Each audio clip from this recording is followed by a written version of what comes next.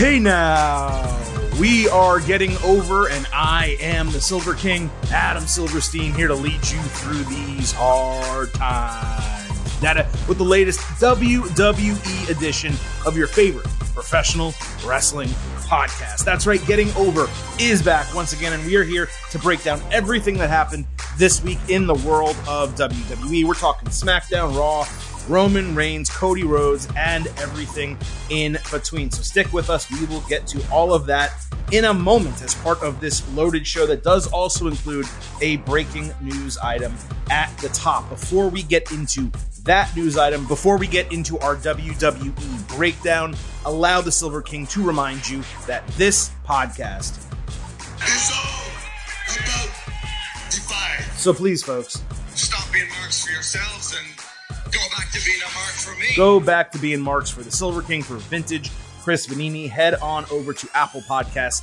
and Spotify. Leave a 5-star rating for this damn podcast. Also leave on Apple a review. Let everyone know how much you love the show, why you listen, why you subscribe, and why they should as well. As I have said many times, I will read every new 5-star review right here live on air. And we got another one that came in from Sport Nuts with a Z. Love it! Exclamation point. Used to listen in the CBS days. Was excited to find the new podcast. They cover WWE, AEW, NXT, and beyond. Instant reactions from all the big shows, plus weekly recaps. So much free content. Well worth the listen. Thank you so much, Sport Nuts with a Z, for that 5-star rating and review. All of you guys who have not done it yet, please, guys and gals, please do not forget to leave the 5-star ratings and reviews. They continuously help boost our show, pump us up in the rankings, get us more listeners, more opportunities to gain listeners, and just greater exposure as well. Also, something that you can do to help us is to follow us on Twitter at Getting Overcast. Not only do we tweet during the shows, we share news, memes, funny stuff, or at least I think it's funny, all week long, and we're just there to talk about professional wrestling, entertain you. It's also a great way to know whenever a new episode drops. The very first thing we do after I click publish on the episode is I tweet it out to let you know it is officially live and ready to listen. So please follow us on Twitter at Getting Overcast. Now, I will say that Vintage and I, we planned to open the show, a little bit more jovial, a little bit fun. Unfortunately, we don't have the ability to do that this week because some major news went down on Monday. Jeff Hardy, the former longtime WWE superstar, current AEW wrestler, was arrested early Monday morning for driving under the influence of alcohol/drugs. That's officially what the statute is titled. It was his third DUI within the last 10 years. Therefore, it is officially a felony DUI. He was also hit with 2 misdemeanor charges, I believe, for driving with a suspended license and driving a vehicle that did not meet guidelines previously imposed upon him from a prior incident. In other words, he was supposed to have one of those ignition devices where you have to breathe into it to start the car in his car, and he did not in that vehicle. So therefore, he got hit with another misdemeanor. Police documents show that he blew 0.291 and 0.294 on his 2 breathalyzer tests. The legal limit in Florida, which is where this happened, by the way, Daytona Beach, Florida, is 0.08. So he was nearly 4 times the legal limit. Cop cam video shows that he was driving a white Dodge Charger on a freeway. He was swerving all over the road, driving erratically. Eventually, cops were able to pull him over in Volusia County, and they asked him to leave the vehicle. He would not do so right away, so they drew their guns on him. 3 cops in broad daylight drew their guns on Jeff Hardy in the car. He eventually did exit the car. And officers were able to kind of get him out without further incident, obviously without any bodily damage. He was kind of shifty on his feet, mumbling, whispering, not really speaking loudly. He admitted to taking shots of Fireball before getting behind the wheel. Officers eventually had him do sobriety tests in a nearby parking lot. He was not able to complete any of them, so they arrested him, sent him to jail, where he was until late Friday when he bonded out. So, of course, this is horrible news for Jeff Hardy, the individual, for AEW to a much lesser extent, the company. and certainly everyone who was on the road in Volusia County, Florida, with Jeff during the time where he put others' lives at risk by driving under the influence. Luckily, nothing happened. There were no major incidents and no one was hurt.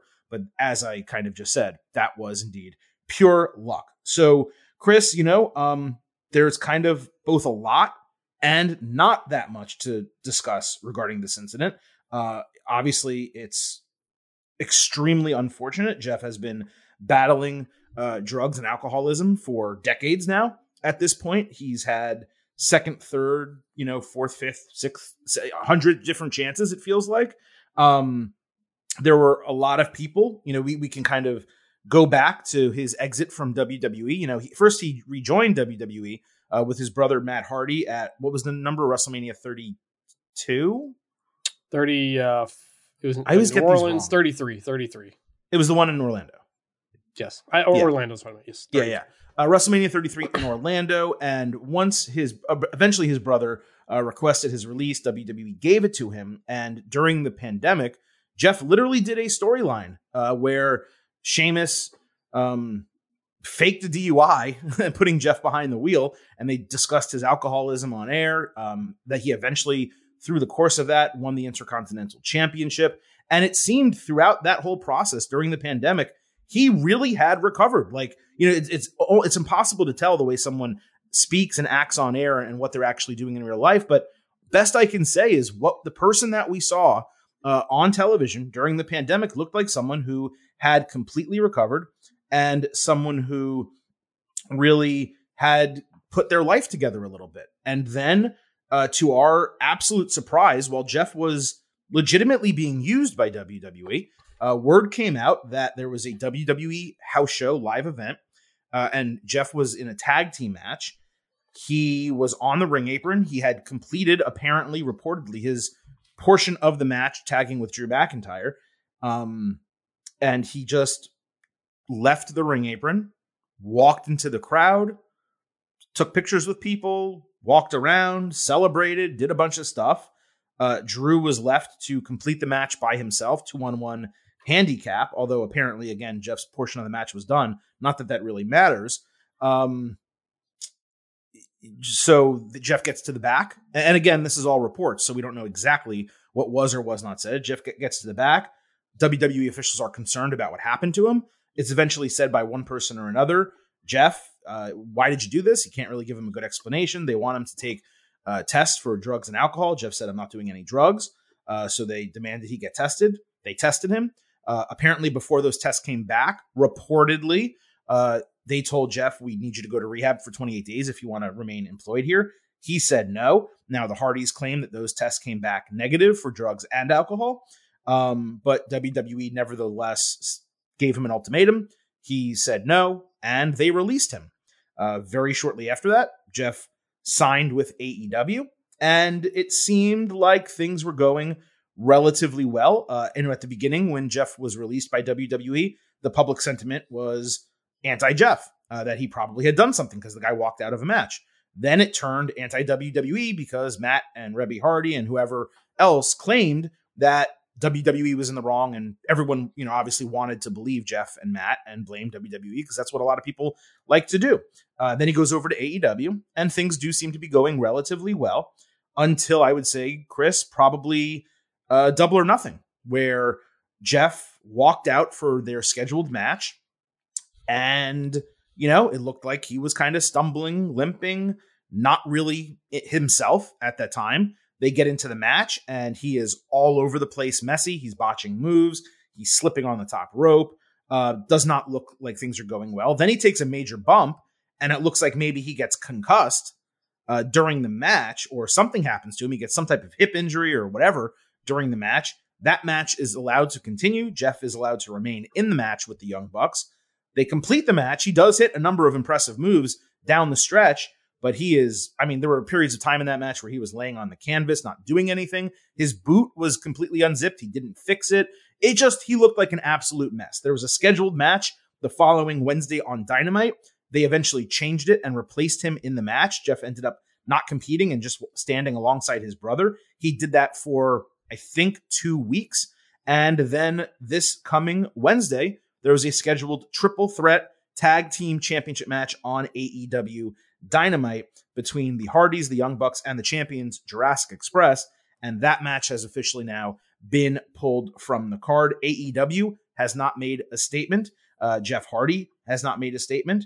And really, I think the only person who has at this point is Matt Hardy, who said right before we taped the show, quote, "It was disheartening to hear the news about my brother yesterday. Recovery isn't a linear process, and I'll continue doing whatever I can to help my brother be healthy. Being healthy and well is the most important thing for Jeff, his wife, his children, and our family at this time." So, Chris, I know there's a lot to unpack there, but I felt like I needed to kind of give the full story before you weighed in, and so everyone could understand the complete context of what's going on with Jeff Hardy. My take is, look, let's deal with the situation at hand first, and then we can kind of rewind back to what happened previously. But obviously, this was extremely dangerous, careless. We talk all the time in professional sports about athletes who have all of this money, and why do they get DUIs? They can afford Ubers, they can afford limos, they can afford private jets, these people. Jeff is certainly, maybe he's not a multi-$100 million athlete, but he's certainly in the class where he can afford probably a $20 Uber to get home from wherever he is. I don't exactly have the time of day that this arrest happened, but I can tell you from the videos and photos, it's a clear blue sky. So it's not like first thing in the morning, like 4, 5, 6 a.m. or anything like that. This is clearly in the morning. And if he said he was taking shots of Fireball right before he got behind the wheel, what was he doing immediately before that as well? So, horrible situation. Most important is that no one was injured. Certainly Jeff Hardy, but innocent civilians who were driving on the road with him at that time. And this is just another reminder that kind of what Matt said, that sobriety is not a linear process. Like, people struggle with addiction in many different ways. I think the most concerning thing with Jeff Hardy is, I'm not going to necessarily say that he was enabled here, but it certainly seems like that incident with WWE was a turning point, that WWE, an organization who has dealt with many similar people and similar incidents in the past, was able to recognize, but the family was not. And someone else decided to take advantage of that opportunity, and it very quickly fizzled out. Yeah, look, you just explained a whole heck of a lot there, because there's a lot to the story. The bottom line is, Jeff Hardy has not looked, at least on TV, to be quite the same, especially in that Double or Nothing match. Now, Matt Hardy, I know, said Jeff got knocked out at some point in the match and doesn't remember any of the match, and I don't think he's been on TV since then, or he hasn't wrestled on TV. He's walked out since then. Yeah. So, yeah, and you can't help but think back to that Double or Nothing match. Not only the match itself, but also him kind of being very weird coming to the ring, which we said at the time in our instant analysis. And yeah, it's mostly just incredibly sad. You said this is his third DUI in 10 years, by some statute. It's actually his third since 2018. That's why. That's 5 years. That's a real problem. When he was in WWE, they've done some documentary type things with the Hardys about their substance abuse in the past and stuff like that. So it was in the storyline with Sheamus, that they're things that they have gone after head on, and clearly WWE has taken this seriously. And at the time that WWE let him go, and the talk about rehab and stuff like that, there were people saying, rehab's not the answer every time. There are different ways to go about this. And, we hoped that was the case with Jeff, that, hey, maybe going to AEW, being back with Matt will just kind of keep things in order for him. And clearly it didn't work. At some point things change, and it's really sad, and it's really fearful that you worry at some point something terrible is going to happen to him, to somebody else. We're grateful, given those blood alcohol numbers, that something worse didn't happen, because Jesus, it's astonishing. It honestly is astonishing, those numbers. Yeah, no, that's basically just, thank God nothing worse has happened. And, here we go again with Jeff. Just really hope one day things can get taken care of. Chris, I mean, to blow nearly a 0.3 on a breathalyzer. I mean, That's not a couple shots of Fireball and then getting in a car. I mean, there's people need to understand that's a night of heavy drinking, then getting into a car, getting behind the wheel and driving in broad daylight and endangering, I don't know what necessarily road he was on or how busy it was at the time, but hundreds at least, possibly thousands of individuals, one at a time as he passed by them or drove around them or whatever the case. But yes, the one thing I'll kind of come back to here is when WWE released him. And I think we were all kind of devastated by that, right? Because for a couple different reasons. One was we didn't want Jeff Hardy released by WWE. We wanted him there, right? We wanted him wrestling. But more importantly than that was the crazy incident that led to it. And it always felt to me, I don't know about everyone else, I can only speak for myself, that there was something kind of untold in that whole story between what his incident was at the arena, the way WWE reacted to it, the way Jeff and the Hardy family reacted to it. I think it just came out a couple of weeks ago. Jeff was asked about it, and he said, I had to choose between spending 28 days away from my family or just finding a new job, so I chose to find a new job. I mean, this guy just did a felony DUI, and I'm not necessarily saying that rehab would have fixed him or prevented this incident from happening either now or in the future, but there's a legitimately good chance he spends far more than 28 days now away from his family, coming out of endangering the lives of a ton of people. So something always smelled to me fishy coming out of that. The way that the Hardys kept kind of delaying telling their side of the story, Matt pumping up his social media numbers. I think it was on a Twitch stream and his Twitter account and doing little tongue-in-cheek videos. And I mean, I don't think Jeff ever publicly said anything particularly negative about WWE. But look, there's a lot to criticize WWE for over the years when it comes to wrestlers abusing substances, particularly opiates back in the day, steroids even further back in the day. But the one thing that WWE has done a very commendable job with, and this is really dating back decades now, a couple decades now at this point, is they will send you to rehab on their own dime. You don't even need to work for them. If you ever stepped foot in WWE and you have any type of substance abuse problem, they will cover it. And they will do their best to make sure that you recover, get healthy, whatever the case might be. Now, is some of that protecting their asses? Sure. Certainly, especially some people may have developed dependencies while under their employ. And even though people are responsible for themselves, Vince McMahon and WWE may feel some level of responsibility for that. But that's not, they don't only say, hey, if you worked for us for 5 years and if you had a problem while you were with us, then we'll cover it. It's anyone at any time. And a company that has dealt with those types of issues for an extended period of time recognized something was happening. The other party refused to address it. WWE released them, and AEW chose to sign that person. Now, AEW, all they can really do is probably take the word of the Hardy family at that point, whatever Jeff and Matt had to say to them. But it's also a young company. It is a company that has not dealt with issues like this. And I think by very clearly AEW not responding to this, nothing from Tony Khan, nothing from AEW as a company, no statement on Jeff Hardy's status or his arrest or anything. That's surprising. For none of that to have come out yet, it really speaks to the youth of the company, the inexperience of the company, and honestly, the fact that they don't have a wellness policy.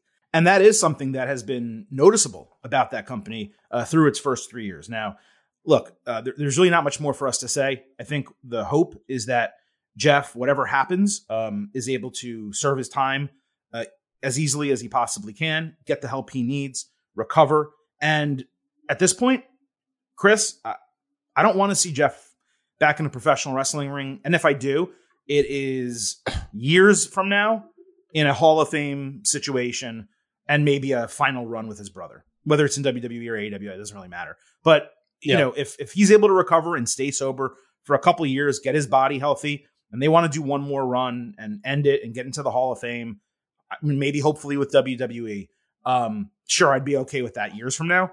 I don't want to see Jeff Hardy back in the ring anytime soon. And, you know, I think you guys know historically on this podcast, am not someone who says this person should be fired and this person should be this, because I don't really like ever rooting for someone to lose their jobs. But in this particular situation, I mean, AEW, if they want to keep paying him, I guess they can do that. He should run out his contract and not wrestle again for the company, in my opinion. I agree. I'll just, as always, hope he gets the help he needs and the people around him are safe. That's all I can do at this point. Between the taping of this podcast and its publication, AEW did actually come out with a statement announcing their punishment, or at least the moves they are making following Jeff Hardy's DUI arrest. Hardy has been suspended without pay, and AEW is offering him substance abuse treatment. They are not releasing him at this time. Hardy is supposedly open to treatment this time after not being clearly open to it last time. And AEW is also leaving the door open for a return upon successfully completing treatment and maintaining his sobriety. Okay, so Chris, with that kind of put to bed, at least for now, let's move into what the show is actually about, the main subject of the show, which is indeed WWE. And I need to say, coming out of Monday night, I am pretty down in the dumps. It was an extremely, extremely poor edition of Raw, probably among the bottom 5 episodes we've gotten this year. There were 2 Money in the Bank qualifying matches in 3 hours of television. 7 of the 9 matches on the show were less than 5 minutes long. One of those matches didn't even start. Another one ended in another countout, which all of a sudden WWE seems just thrilled to use countout finishes. There was one women's match on the 3-hour show. It was one of the short matches. There was no significant follow-up whatsoever on Judgment Day and this huge angle last week that made headlines that got people excited. There were logic gaps all over the show. That's going to be a theme of this episode, by the way, because there were logic gaps on SmackDown and Raw. But going back to Raw, it felt like I could have learned the names of the 2 people who qualified, skipped the entire show, and not missed a single thing. That should never be the case when I'm watching a 3-hour program. SmackDown, meanwhile, on Friday, I thought it was surprisingly strong. I was very entertained by SmackDown. But it is just stunning to me that Raw was put together this poorly this week. It is completely in the dumps. Certainly not helping matters is its top 2 faces are out, and it doesn't have a champion on the entire brand. Yeah. And it just, nothing anyone does right now is meaningful. Maybe WWE mailed it in a little bit, as they've been known to do, because it was against an NBA Finals game and they knew they were going to get killed in the ratings.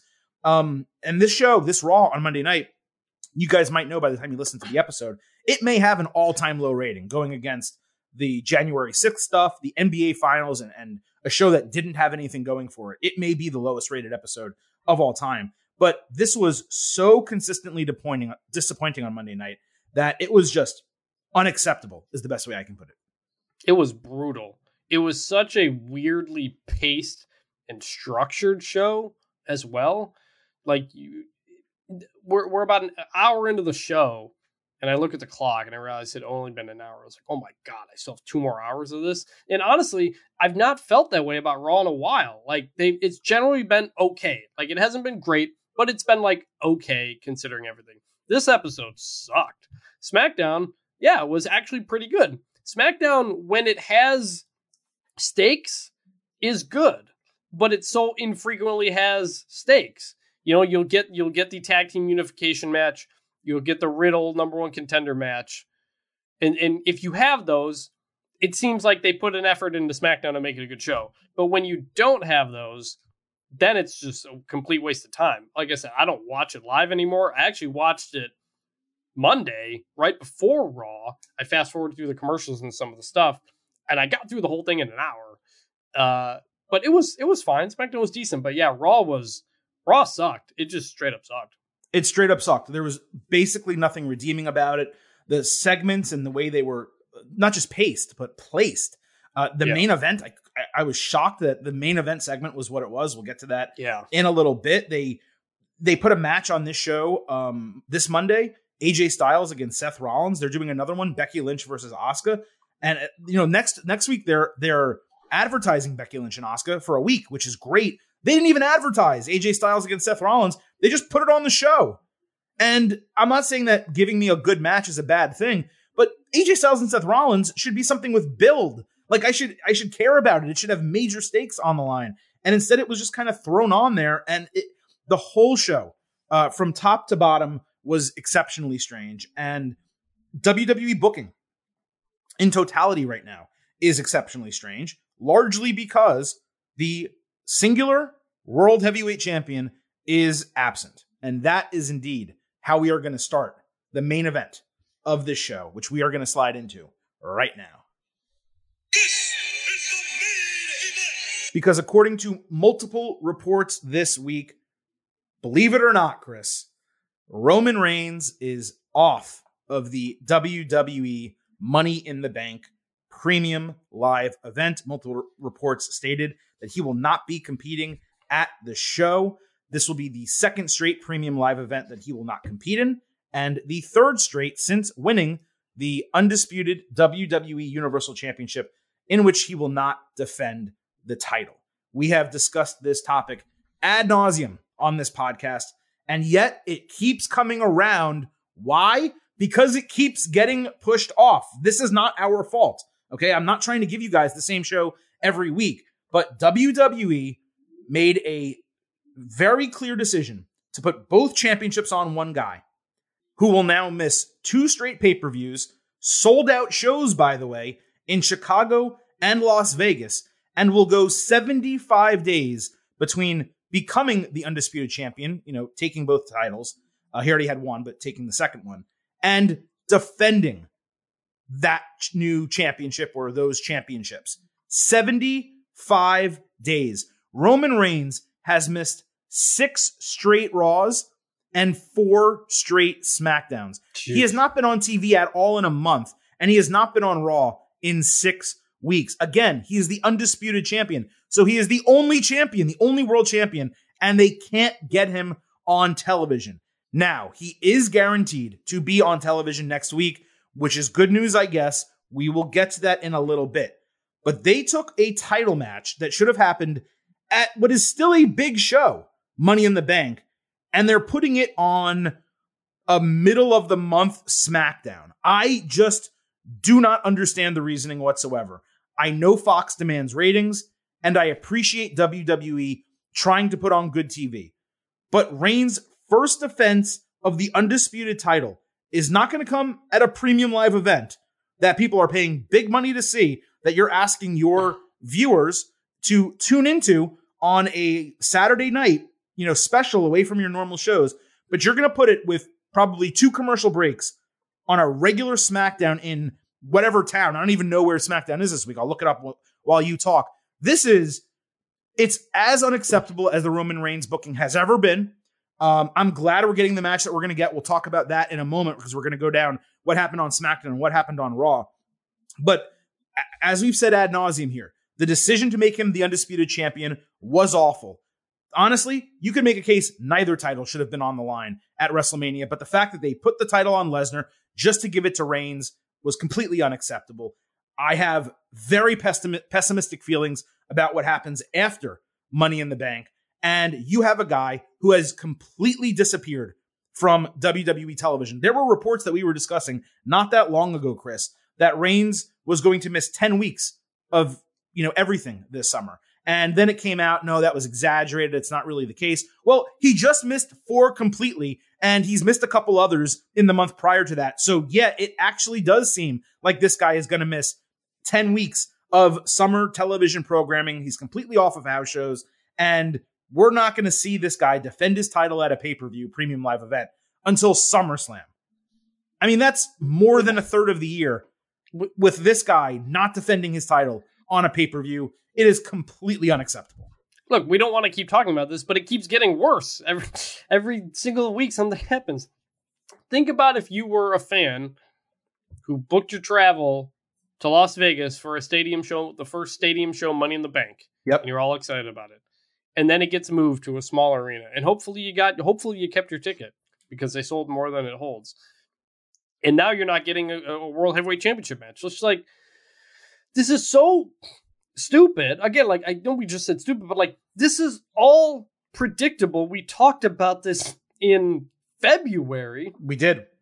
We called this whole thing. That the unification was only going to be was going to be such a problem because you wouldn't have it on every show. And now you're not even having it on either show. To not have him for 4 straight weeks.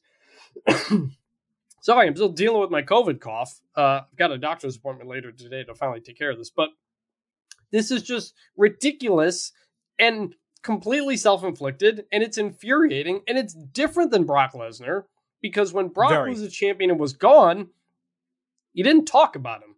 And sometimes you didn't have both titles. But he was gone. You still have the bloodline. You're talking about Roman Reigns every week. You're just not giving us Roman Reigns. So it feels like if Roman's not there, this show is not important. This town's not important. And to now put him on, to put this match on a SmackDown, instead of your premium live event, just like Fox wants ratings, well then don't plan things out this way. It's just like, we've ranted about this a million times, and it keeps getting dumber and dumber every time. Like it honestly gets worse and worse. This is worse than we could have predicted in February and January when it seemed like when they put the title on Lesnar because, and again, like I have to state this again, this all started because Roman Reigns got COVID and missed day 1. And because he missed day 1, they decided, hey, we still need to get Brock Lesnar in a title match. And now we're going to give him the title. And this is what we're going to do. We're going to make an undisputed championship at WrestleMania. All this time, they could have stripped Reigns of one of the titles. They could have made him defend one of them in a certain situation and lost, and had someone cost him a title. Maybe RK Bro cost him the title to someone else. Let's say like Bobby Lashley, for example, someone that doesn't hurt. That then continues the storyline that we're now getting, which also, by the way, could have resulted in Reigns being out of action. They didn't even write him off television. He just isn't there. They're not even saying on television, giving an explanation. Roman Reigns refuses to come because he has no opponents and he's on vacation with his family. You know what? Let's say he is on vacation. I hope he is. If he's in Aruba, he tweeted something about being at a beach or something like that. Yeah, but he just tweeted it. This is what I'm getting to. That's what I'm saying. If he's in Aruba or Jamaica, give this guy a cell phone. Let him tape himself on the beach. Hey guys, look what I'm doing right now. Your tribal chief relaxing in the sun. No one can beat me.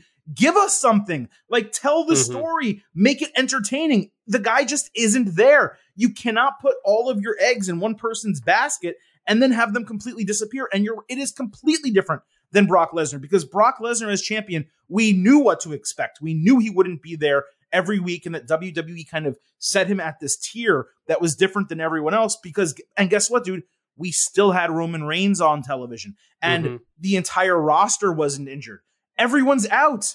Like people are hurt, but either in kayfabe or reality right now. Randy Orton, Edge, Cody Rhodes, Big E, these guys are gone. Again, for different reasons and in different circumstances. But there's just no star power right now from the men's side on the show. And that's not me diminishing people that are really freaking good. Yes, Seth Rollins and Kevin Owens. And yes, there's a lot of really talented people on the show. But everyone I just mentioned are the top stars in the company. And WWE, it's like they saw that tickets weren't selling exceptionally well for Money in the Bank. And they just go, you know what? Let's give them a B-level show now. Because Roman Reigns, he can't be competing in an arena. Like, what sense does that make? Why are you having a title match with this guy the same month, basically, 2 weeks away from a premium live event, and not doing it at the premium live event? Right.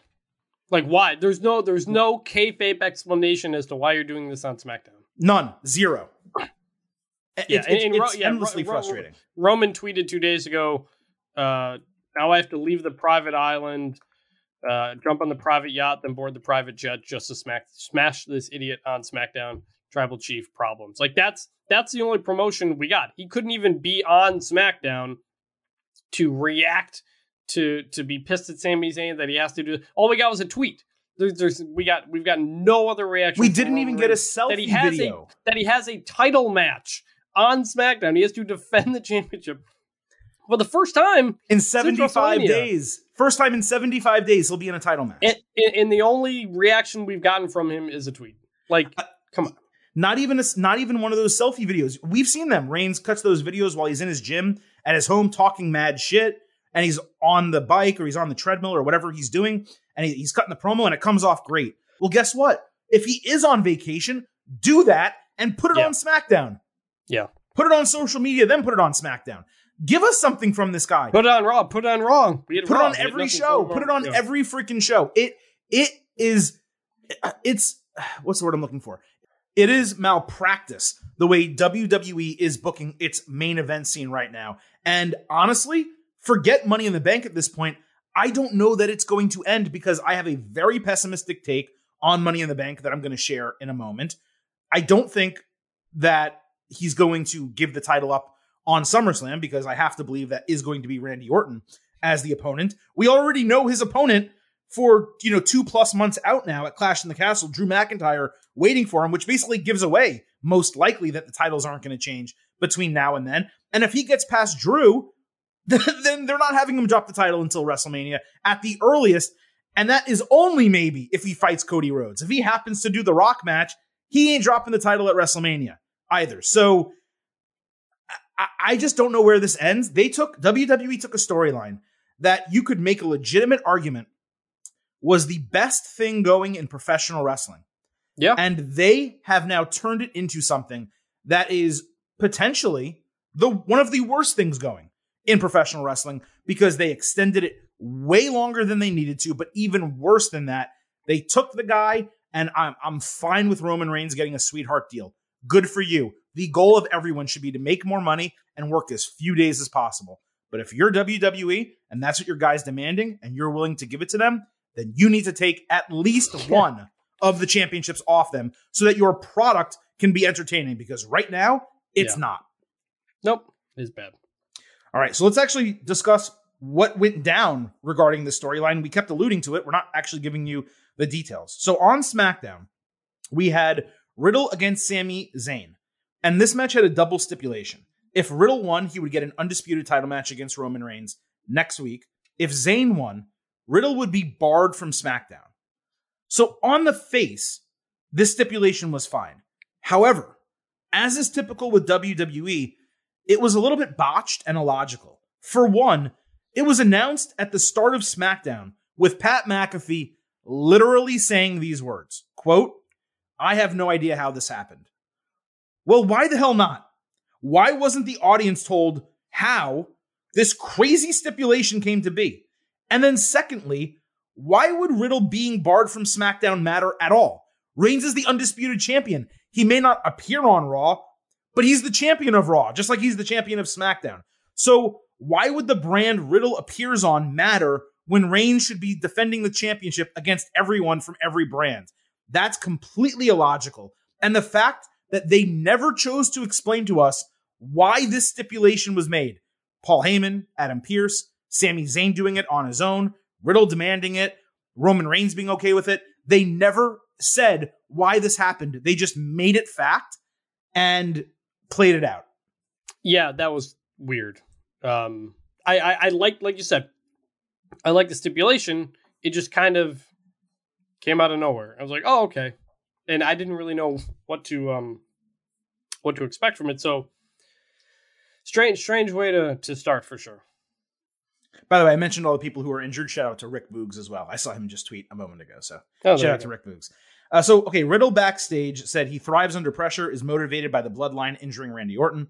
Paul Heyman told Zayn it is the greatest opportunity of his life. Again, they're talking about this match, but no explanation is given as to why it happened. He suggested that Sami would be in the bloodline officially if he won. As to what would happen if he loses, Heyman just shook his head like Sami doesn't want to find out. Again, no explanation of why this is happening, who made the match, etc. And it was just strange for a top storyline to have so much effort put into it every single week and no effort going into explaining this key stipulation. But I digress. We'll get to the match. Riddle got pushed off the top rope into the barricade. Later, he barely ran into the ring to make the count at 9.5. Riddle caught Zayn flying with his final flash knee for a 2.9 false finish. Sami hit Orton's draping DDT. Heyman yelled for a cover, but Sami did the whole RKO motion, only to eat another final flash and a floating bro outside. Riddle hit a power slam and a draping DDT, but Zayn countered an RKO into a blue thunderbomb for an awesome near fall. Zayn countered bro Derek, then hit an exploder suplex into the corner, but Riddle ran up and countered a haluva kick with an RKO for the clean win in what was an absolute banger of a match. The Usos immediately attacked after the bell and threw Riddle outside. Riddle came back and beat their asses with a kendo stick, and the crowd went absolutely ballistic for him. Now, I didn't necessarily mind the attack, given that's what you would expect the Usos to do. But this match was great. It was pay-per-view caliber with a perfect finish. Riddle is insanely over. He and Cody may well be the top 2 male babyfaces in WWE right now. Throw in Randy Orton there as well. Riddle has been positioned to look dominant and super talented for weeks now. And this was just booked perfectly in terms of the match and him getting over, other than the lack of explanation for the stipulation. I'm sure Reigns is going to be thrilled to actually show up to work next week because of Zayn, so maybe we'll get some angle there. And lastly, I'll give this match a 4.25 stars and an A. You couldn't ask for more from it. Yeah, it's always a good reminder. It's a good time when Sami Zayn gets to do full-on wrestling again. Like he doesn't get to do it very often. And this was a reminder of how great he is. And yeah, match was a banger. Match was fun. Got the results you needed and everything like that. We did a lot of complaining about all the booking and everything that led to this point, but the match itself was great, and everybody involved deserved a lot of credit for that, which you kind of knew with who it was. By the way, SmackDown next week is in Minneapolis, Minnesota, so big city, big crowd. At least they're not doing it. I'm not going to name another city and have you guys get mad at me, but a smaller town where perhaps like an Omaha, Nebraska, let's say, where people might be, not be a full crowd, not that great of a show. The atmosphere should at least be there for this match next week. But again, for them not to do it at Money in the Bank just does not make sense. And the storyline continued on Raw. Miz TV opened the show with Paul Heyman interrupting The Miz to do his own introduction. Miz talked about his prior Money in the Bank cash-ins and popped himself. Heyman said he got a stipulation added to Friday's upcoming title match when Riddle interrupted. Heyman put Riddle over for having balls, so Riddle joked about Miz's balls and said everyone underestimates him. Riddle said he didn't care about a stipulation because Reigns would have to kill him to stop him. That got a huge pop. Heyman said he respected Riddle, but he can't beat Reigns. Then he announced the stipulation. If Riddle loses, he can never challenge Reigns for the title again. Then Heyman basically said he was going to announce Riddle's opponent, and the Usos' music hit. Then the Street Profits came out, and then when we came back from commercial, Riddle wasn't even in the ring. We had a Montez Ford against Jimmy Uso match. So I had zero idea what was happening in that moment, but we'll get to that later. This was a fine segment to open the show. I actually, legitimately, not exaggerating, I laughed out loud at the stipulation. Reigns is going to defend the title Friday, as I've already said twice on this show, for the first time since winning it 75 days ago. So the idea that Reigns would be defending it twice, period, let alone twice against one person, is laughable. It's also just completely unnecessary for this to be a stipulation in a first match between a champion and challenger. It remains stunning to me that the Zayn stipulation from SmackDown was still not explained, especially after he lost and Heyman would have the opportunity here to go off on him. And I don't know if Heyman screwed up mentioning Riddle was fighting and not having him in a match right away there. That would have been nonsensical. But this whole thing was just a mess. It was like WWE was trying to explain something that was unexplainable. Could they, Chris, potentially do a DQ finish where Riddle beats Reigns and then gets a rematch at Money in the Bank? I suppose they could do it. And maybe, we're just taking the reports at face value and maybe those reports are wrong. But I gotta say, the vast majority of the reporting about what shows Reigns is and is not going to be on, they've been accurate to this point. And the fact that this is happening the way it's happening with that stipulation in that match, it does make me believe that this coming Friday, I think it's going to be a banger. Don't get me wrong, but I think Reigns is going to beat Riddle, and that's it. Look, I mean, we just unified the tag team belts on SmackDown a couple weeks ago, so it's not like SmackDown is a place where they do false finishes to get you to a pay-per-view. So I fully believe it's real. That opening segment was decent. I get more and more annoyed by the week with the undisputed WWE Universal Champion name. The Miz had to say it really slowly to Paul Heyman so he didn't mess it up. And I actually must have misinterpreted this stipulation when I first heard it. I thought it said Riddle can't challenge for the undisputed WWE Championship again, period. No, as long as Reigns is champion. It wasn't until later in the show when they put up a graphic that I realized it was just Roman Reigns. So that was kind of a letdown because I thought it was a Cody Rhodes type of stipulation. I was like, that's interesting. I was actually really interested in that. And then when I found out it was just about Roman, then I was like, well, okay, who cares? Well, they could have done, if it was that, can't challenge for the Undisputed WWE Championship, they could have done something pretty smart. And they could have had the championship. Well, they could have had Riddle lose to Reigns, win Money in the Bank, and then just challenge for the WWE Championship. Not both, just challenge for one of the titles. Like, you can get, if you want to do something like that, you can get around it, but they're not doing that. Yeah. Yes. All right, so I mentioned we had Montez Ford against Jimmy Uso. Ford ate a suplex on the ring apron. Then he hit a enziguri and a spinebuster for a near fall. He also kicked out of a pop-up Samoan drop. Both guys ran into the post. Ford missed a top rope hurricanrana that Jimmy sold anyway. Then Jimmy got knees up on the frog splash for the win. I thought it was a really formulaic match. It wasn't particularly notable. And it's just kind of amazing that the third most important member of the Bloodline can't even lose a singles match to a guy in Montez who should actually be getting wins here and there. Like, Montez Ford never wins shit, and he gets pinned way too often. Instead of booking this in a way that it could make a little bit of an impact, Montez getting over, them getting another reason to have a championship match, this is just completely irrelevant and forgettable. The only thing that wasn't forgettable was that incredible spine buster that Montez Ford delivered. That was a very, very good one. But other than that, it was just like, I was surprised by the booking at the end. I was like, okay, well, what are we doing here? This was an episode of a lot of stuff not mattering, and this was one of them. Yeah, and then we had Riddle against Ciampa. Riddle got his theme remixed. It was away from like the Dr. Dre type of like, Southern California, hip hop vibes from the early 90s, and it just had this weird like rock remix to it. It was not the Randy Orton remix. I don't know what they did here. It absolutely sucked. Massive downgrade. Ciampa dominated early. Riddle hit the power slam and draping DDT, but Ciampa countered the RKO by grabbing Riddle's toe and slamming it into the canvas. Thought that was pretty inventive and cool. Then he hit an exposed running knee for a 2.8, kind of a false finish.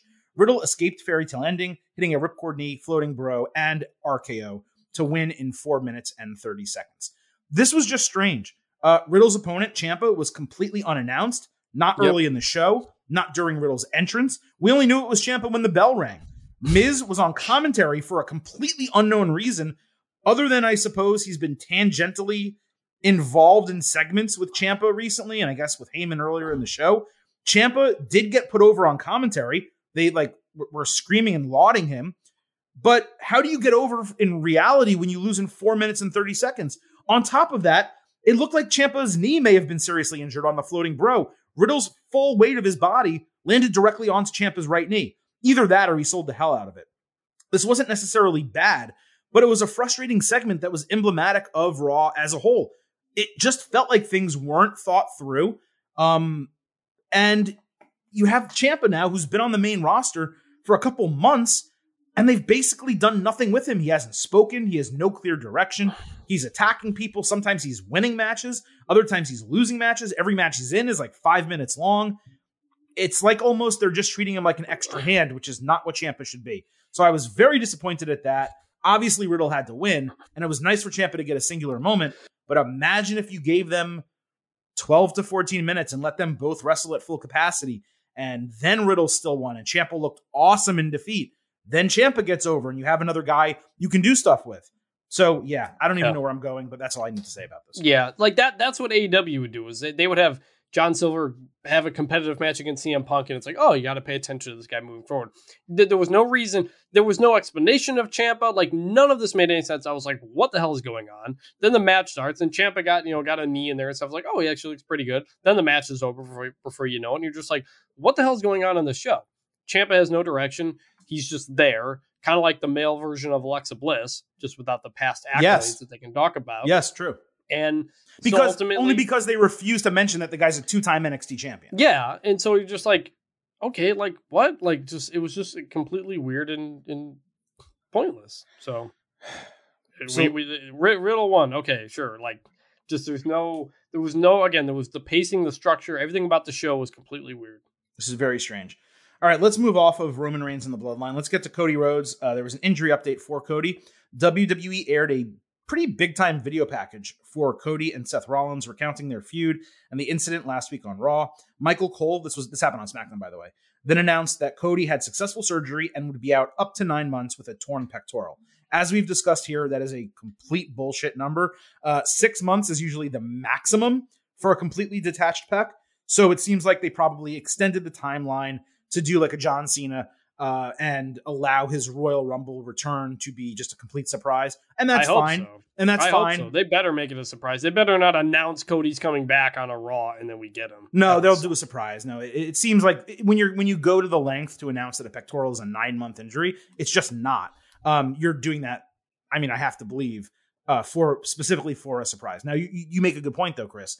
If ratings are down massively, right, due to the NFL, because don't forget, it's December, January, you're starting to get into NFL playoffs.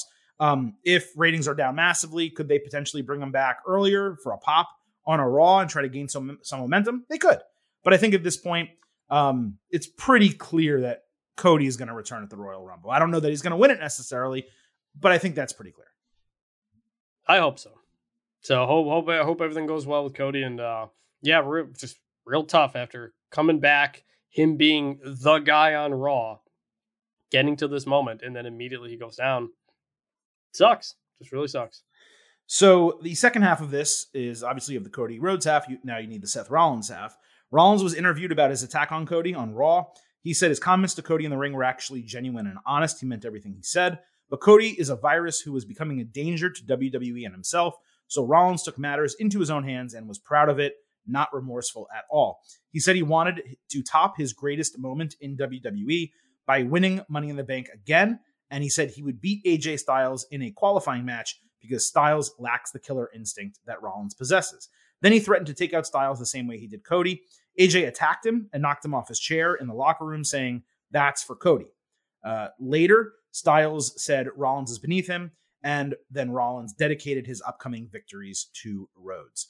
So this was a sit-down interview with Kevin Patrick, the Rollins thing that I was just mentioning, and it just didn't play to Rollins' strengths. Like, it felt manufactured and scripted, as opposed to when he's just standing in front of the crowd, getting boos, getting cheers, having people sing his theme. It was a very poor decision creatively to do it this way, and the qualifier stunned me because unless the loser is going to win a second chance triple threat match that they normally hold, both of them should really be in the Money in the Bank ladder match. So yeah, I just didn't really like this at all. We'll get to the match in a minute. Yeah, here we go. Yeah, I agree. The interview was not his best spot because he's good in front of a crowd. He gets reactions. He gets boos. If you're going to taunt people about injuring Cody Rhodes, do that in front of the fans that like Cody Rhodes. Like, I don't not like the idea of a sit-down interview. I just don't think that was the place to do it. AJ coming in to beat up Seth, I like that. It came out of nowhere. It was a situation where it told me like, oh, like, they're upset that Seth hurt somebody. AJ sticking up for kind of a friend, sticking up for a good guy. It was part of that like kind of crossover, like, hey, this is real life type of thing. So I appreciate that. It came out of nowhere. I didn't expect the match to happen like that. So it was a mix of good and bad there. So let's get to the Money in the Bank qualifiers. And before we talk about Rollins Styles, which is the first one we'll hit, I just want to talk about it in general. So while Raw last week basically skipped over Money in the Bank, other than brief mentions by Cody and The Miz, WWE did a hard sell of Money in the Bank on SmackDown. Cole explained the rules and the benefits of Money in the Bank literally 3 times in the first 9 minutes of the show. They also clarified the murkiness from that original Cody Rhodes video package, though as I said at the time, the rules of Money in the Bank are staying the same, which is good. It's not for a WrestleMania match, it's literally just the same as it's always been. What WWE's also doing, that I noticed, is they are hammering home the 85% cash-in success rate.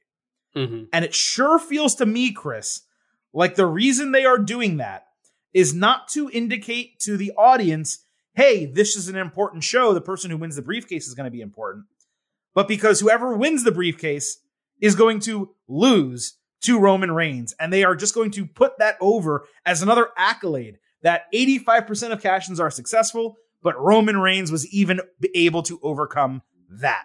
Now, maybe that's just me being a pessimist, okay? And I accept that if that's the case, because clearly I'm pessimistic about this Roman Reigns angle.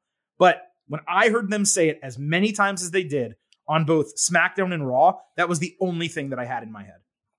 Well, now that Cody Rhodes is out, we know that Drew McIntyre has a title match at Clash of the Castle. Money in the Bank just feels kind of out of place right now because there's no one where like, oh man, they're going to get it and they're going to cash in on Roman and it's going to be great. It's like, is it going to be a heel Seth? Like, it's just like the whole title picture is a mess as we already laid out. So it kind of trickles down to the Money in the Bank spot being a little bit weird too. And as you lay it out like that, like, hey, typically cash-ins win. Roman's going to beat a cash-in to retain. That does feel like a real possibility now when you lay it out like that. Yeah. So again, maybe it's me being a pessimist and maybe they'll prove me wrong. You know, it's always possible. But right now, what day is it? June 14th. My prediction is whoever wins Money in the Bank fails to cash in on Roman Reigns. But maybe I'm wrong. Maybe it is Rollins. Maybe they do exactly what they did with the Heist of the Century. They do it again at WrestleMania where Cody Rhodes fights Roman Reigns for the WWE Championship and either one of them win and Rollins comes in at the end and cashes in and becomes the champion. And it's a huge storyline and we're loving it and we're losing our minds. Or maybe whoever wins Money in the Bank just fails to cash in like October or something like that. Or even, you know, it does. Yeah. Even at SummerSlam or Clash of the Castle. Yeah. It does create kind of some drama around who will win. I mean, outside of Seth, I really kind of have no idea. So, yeah, I mean, unless Riddle gets in there. But again, then there's the stipulation now to consider. And you're like, well, how does that stipulation play in if the guy wins the Money in the Bank briefcase? Yeah, the whole thing's a mess. It's a total effing mess right now. All right, let's get to these qualifiers. First, Raw. We had Rollins against Styles. We're only doing it first because we just are coming out of talking about it. Styles hit the phenomenal forearm outside. Rollins put Styles over the announce table with the tope suicida. Styles hit a seated facebuster, but there was a botch on the pin. Styles countered the stomp into the calf crusher, but Rollins used a rope break. Styles countered a buckle bomb into a corner suplex with another messy fall. Corey Graves, by the way, did a really good job of covering the mistakes live. Rollins dodged a phenomenal forearm and took out Styles' knee. Styles countered the pedigree into an over-the-knee backbreaker for a near fall. Rollins met Styles on the top rope, but Styles escaped a superplex, only for Rollins to catch him with a full ring buckle bomb. Styles dodged a frog splash, and production completely missed it with the wrong angle camera. Rollins then escaped the Styles clash and locked Styles in a pinning combination for the win in 15 minutes. This was just a strange booking for a Money in the Bank qualifier. It's a match that should have far bigger stakes or be in a far more prominent position. At a minimum, it should be promoted for an entire week as a huge match that you need to see. The fans gave this Is Awesome chance, and the match definitely had its moments, don't get me wrong. But to me, it was just far below what their ceiling together is in terms of an in-ring opportunity. Maybe that was done on purpose. But even the couple of miscues in the match completely took me out of it. Rollins had to win, so he was the right person to win. Styles got caught, so he wasn't hurt that much by the loss. But this is also a guy who's just been beaten down in this feud with the Edge and Judgment Day, and you have him lose again, now to a completely different person. This was ultimately the right booking, the way they did it. I went 3.75 stars on a B+. Hopefully Styles wins the second chance triple threat, unless he's going to go one-on-one with Finn Balor at Money in the Bank, though that match could be saved for SummerSlam, but that's definitely a match that we need to get at this point. So yeah, it was fine. Rollins, I'm glad he's in Money in the Bank, but that's really my only takeaway. Yeah, my takeaway was like AJ Styles just kind of flailing right now and has been for a while. And this is freaking AJ Styles, the guy you had on the video game cover a couple years ago. World champion, all this kind of stuff. Yeah, he'll probably end up in a Judgment Day feud for Money in the Bank or SummerSlam or something. But like to not acknowledge that, to him not say anything, to him not be like, I got this Judgment Day stuff I got to figure out. Has he talked to Finn Balor in the past week? Like we didn't get a resolution on the other end of that either. He just moves on. We haven't seen him in a couple weeks, and he just, I don't know. I would have liked some more explanation because right now AJ Styles as a character is just completely flailing out there, and and that's not really his fault. It's the booking fault. Completely agree. So the other men's qualifier this week was on SmackDown. It was Drew McIntyre against Sheamus. Butch was in gorilla position, so McIntyre threw him into Sheamus. He tried to interfere a few minutes in, distracting McIntyre and letting Sheamus hit an Irish curse on the apron. McIntyre hit a couple toss belly-to-bellies and a spinebuster with a jackknife cover for a near fall. Sheamus used Drew's Future Shock DDT for a near fall. McIntyre came back with an avalanche white noise for a tremendous 2.9 false finish. Sheamus countered Claymore with a running knee for a 2.8. McIntyre countered the Brogue Kick into a powerbomb with another jackknife near fall. Butch then entered and ate a Claymore. Sheamus hit a flying clothesline on Drew outside. They fought into the Timekeeper's area and did a duel like you do with swords, but with chairs. And they got hit with a double countout that was ruled a double disqualification. I mean, they were outside of the ring forever, so I thought it was a countout, but whatever. McIntyre then drove Sheamus over the announce table. They brawled at ringside through the commercial. A ton of officials and agents tried to separate them. Drew drove Butch off his back to ringside. They brawled into the crowd and then got separated. Later backstage, McIntyre told Adam Pearce 3 times to put him in the match. Sheamus said the same thing, and Pearce told them he had a lot to process. The first thing I need to say here is the overuse of the Timekeeper's area, countouts, and double disqualifications recently has been absolutely absurd. Like, it is to such a degree that it's clear there was almost a mandate to do more finishes like this. And it comes out of nowhere, out of a period of time where WWE was doing a lot of clean finishes. Even if they were roll-ups or whatever, they weren't doing disqualifications and countouts. All of a sudden, it seems like everything is a disqualification or a countout. But despite all of that, this was easily the best version of any of those finishes. This match was an absolute banger. Everybody knows I deliver banger after banger after banger after banger. And it was straight up pure. Big meaty man slapping me. I mean, this was awesome. It just was. The segment got 18 minutes. The wrestling was tremendous. The entertainment was top tier, but we neither got a clean finish nor an actual qualifier in a qualifying match. So the highest I can go is 4 stars and an A-. But this was on its way to being like a 4.5 star A match.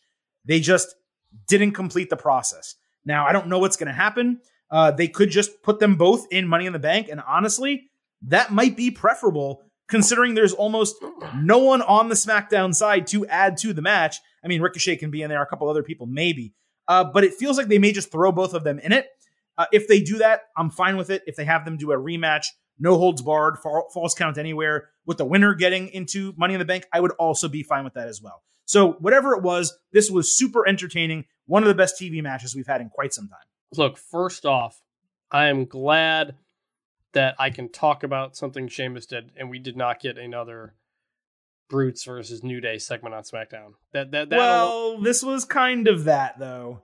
Kind of, but Drew's part of Drew Day. You know, it's kind of Drew. But they were I watched SmackDown and DVR. The New Day was not on this episode. They were not. It was, but it's tangentially related. It is tangentially related. I didn't take it that way. I took it as like the long Sheamus McIntyre history that we know and have, and that these guys are friends who love to beat the shit out of each other. And that's what they did here. Like, this was an awesome match. This is one where you could just watch these guys go back and forth because they really do beat the shit out of each other in this type of stuff. Really good. So they do the whatever finish and go to commercial. And Cole's like, who won the match?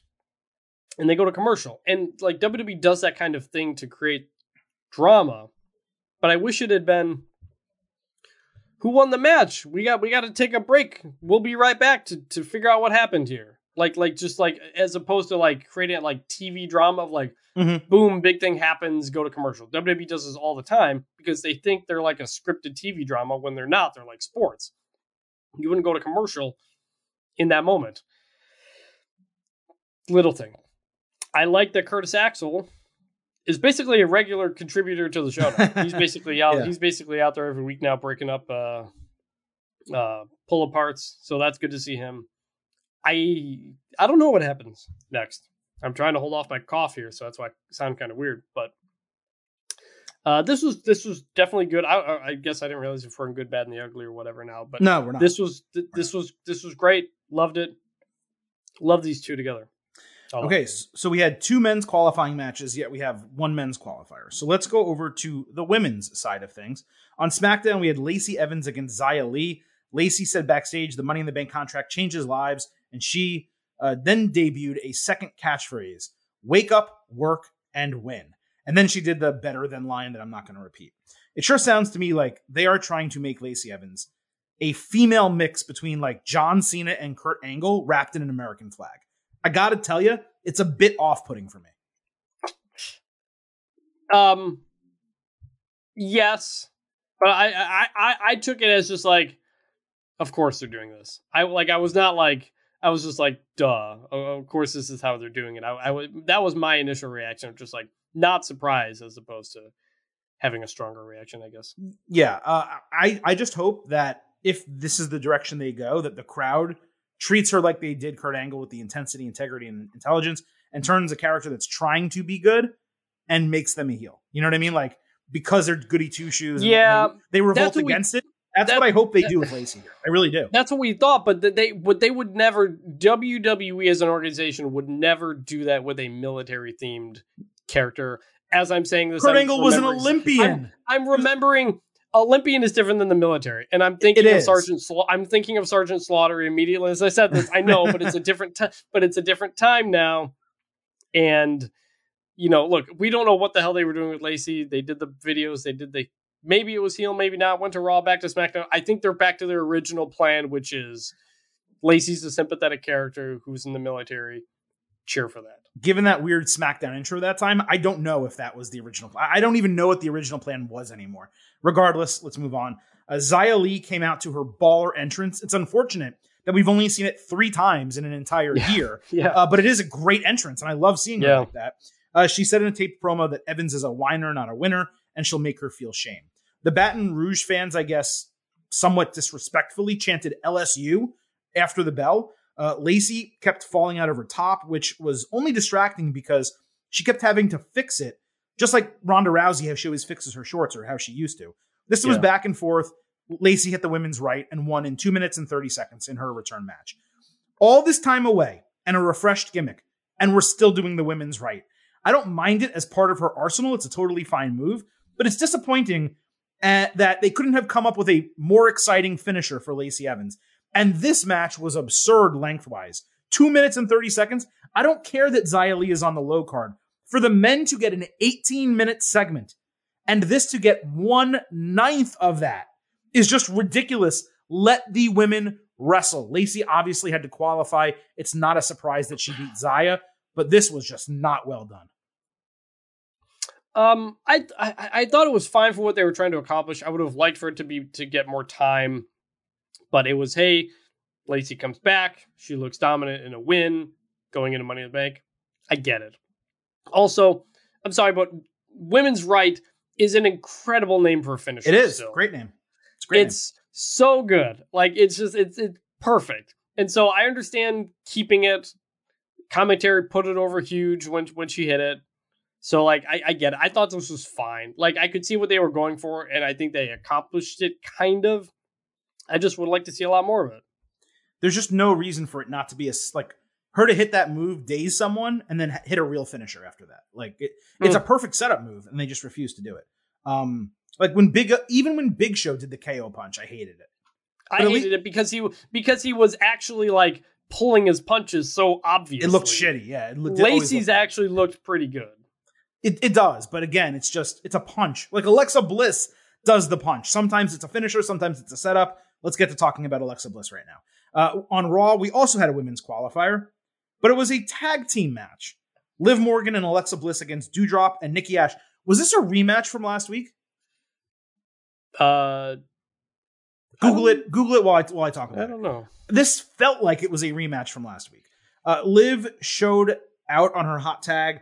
The heels combined for an elevated inverted DDT. Doudrop slammed Liv outside but missed a running senton. And then Bliss hit Nikki with the KO punch and DDT to win in 4 minutes and 20 seconds. The tag team qualifying stuff is and always has been extremely stupid to me, especially when 2 of the women in the match were prior Money in the Bank winners. It's an individual prize. You have 3 weeks of shows left and 4 spots to fill on each side. Although I will note the graphics only have 7 heads, but still, generally 4 spots to fill on each side. You can easily fit 3 matches in a triple threat into that many episodes, especially when your first 2 women's qualifiers totaled 7 minutes. Again, both men's qualifiers were like each 15 to 18 minutes. The 2 women's ones totaled 7 minutes.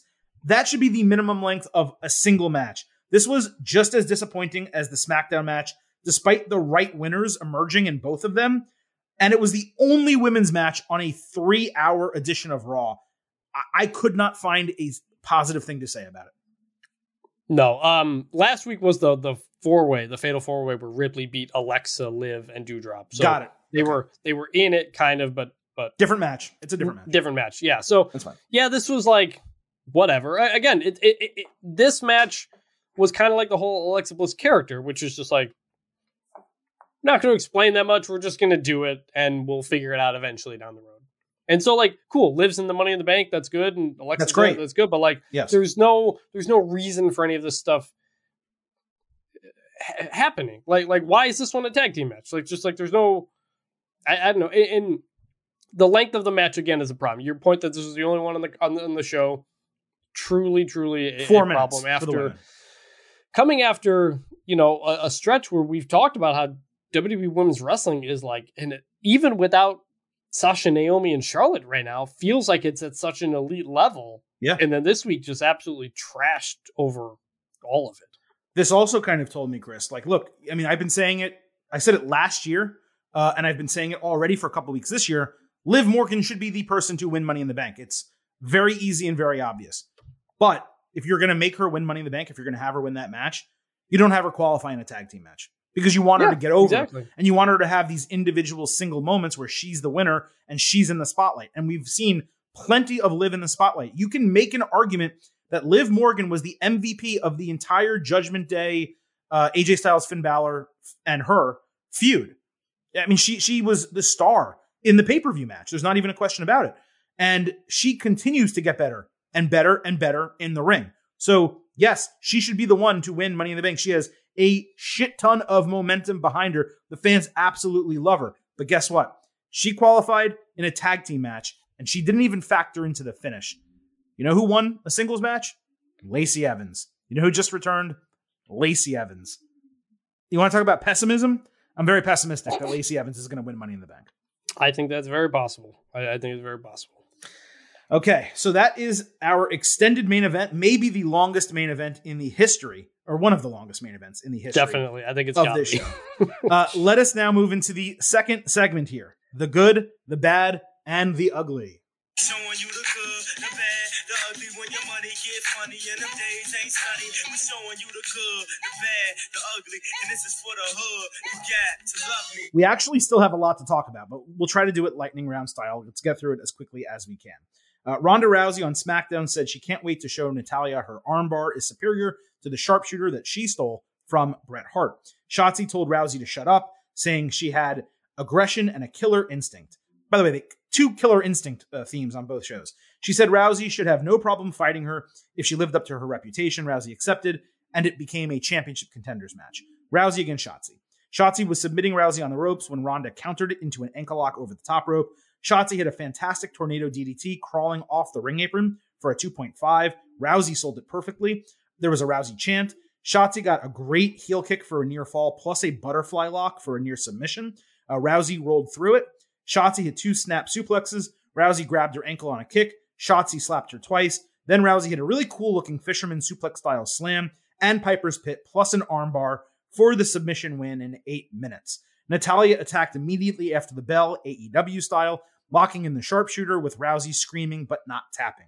There was a gimmicked serious injury, quote unquote, for Rousey, putting her Money in the Bank status in doubt. See, this is the purpose of a championship contenders match. Mm-hmm. Someone who has no claim to a title match, getting the opportunity to fight for one, and then losing to the champion clean. Also, Shotzi dominated Rousey for most of this match, which hopefully got her over some. That's twice now that Rousey has taken a ton of punishment to get a younger talent over. First, Raquel Rodriguez, and now Shotzi. Big credit to Rousey for that. The immediate Natalya attack, it did negate some of the focus on Shotzi, which was unfortunate, but it was a really strong attack by Natalya to build a premium live event title match. One other thing, I was impressed with Rousey selling here. This was an easy call as good. I very much enjoyed this. Definitely a good for the booking, the match itself. Look, this was just like the Raquel Gonzalez match from a few weeks ago that we praised up and down. Like, this is exactly how you use Ronda. This is how you use new people. You can help people in a loss. And that's what they did here, I think. And Shotzi, they built to this for a couple of weeks. Shotzi had been involved in several things around this picture, so she wanted to take that open challenge that Raquel took a while back. So it all made sense. Definitely a good. The only thing had a problem with was that Ronda, again, began her promo like she's in the middle of a conversation. She's not getting any better on the mic. She's just starts talking. There's no emphasis on words. It's just like if you miss the beginning, all of a sudden you feel like you missed it because it feels like she's in the middle of a conversation when she starts talking. I did think Title Shotsky was very funny though. Great line.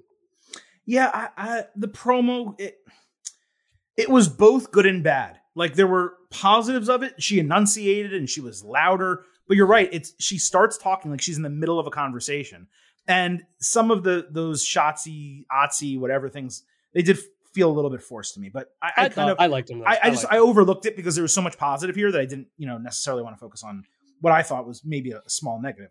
The only thing that I really had a problem with is I'm not a fan of them doing an injury angle, suggesting Rousey may not be at Money in the Bank when Reigns and Rhodes are already going to miss the show. Like, why cast any doubt that one of your few remaining top stars who's going to be in a title match may not be on the show? Now, this could potentially set up an excuse for the women's briefcase winner to cash it in and beat her. They sell she has an injury, she overcomes it, beats Natalya, but gets cashed in upon and loses. If they do Raquel Rodriguez in that spot, or they do Lacey Evans in that spot, that could be relatively believable. But you guys know my mantra when it comes to Money in the Bank. I will repeat it numerous times between now and the Premium Live event. The Money in the Bank briefcases should not be cashed in right away. There should be multiple teases over multiple months, with the eventual cash-ins being a surprise that comes out of nowhere. So allow this to be the first time I get to say that on this road to Money in the Bank. But for that reason, I didn't really love the injury angle with Rousey unless they're doing it for that particular reason to take the title off of her. Could be. I don't like the can she show. I like how can she possibly compete. Natalya's going to have an advantage. Or maybe because Cody is actually injured, they want to lean into that and kind of make you like, oh, maybe Ronda and Cody, same thing, even though it's not. So I don't know. Yeah. We'll see.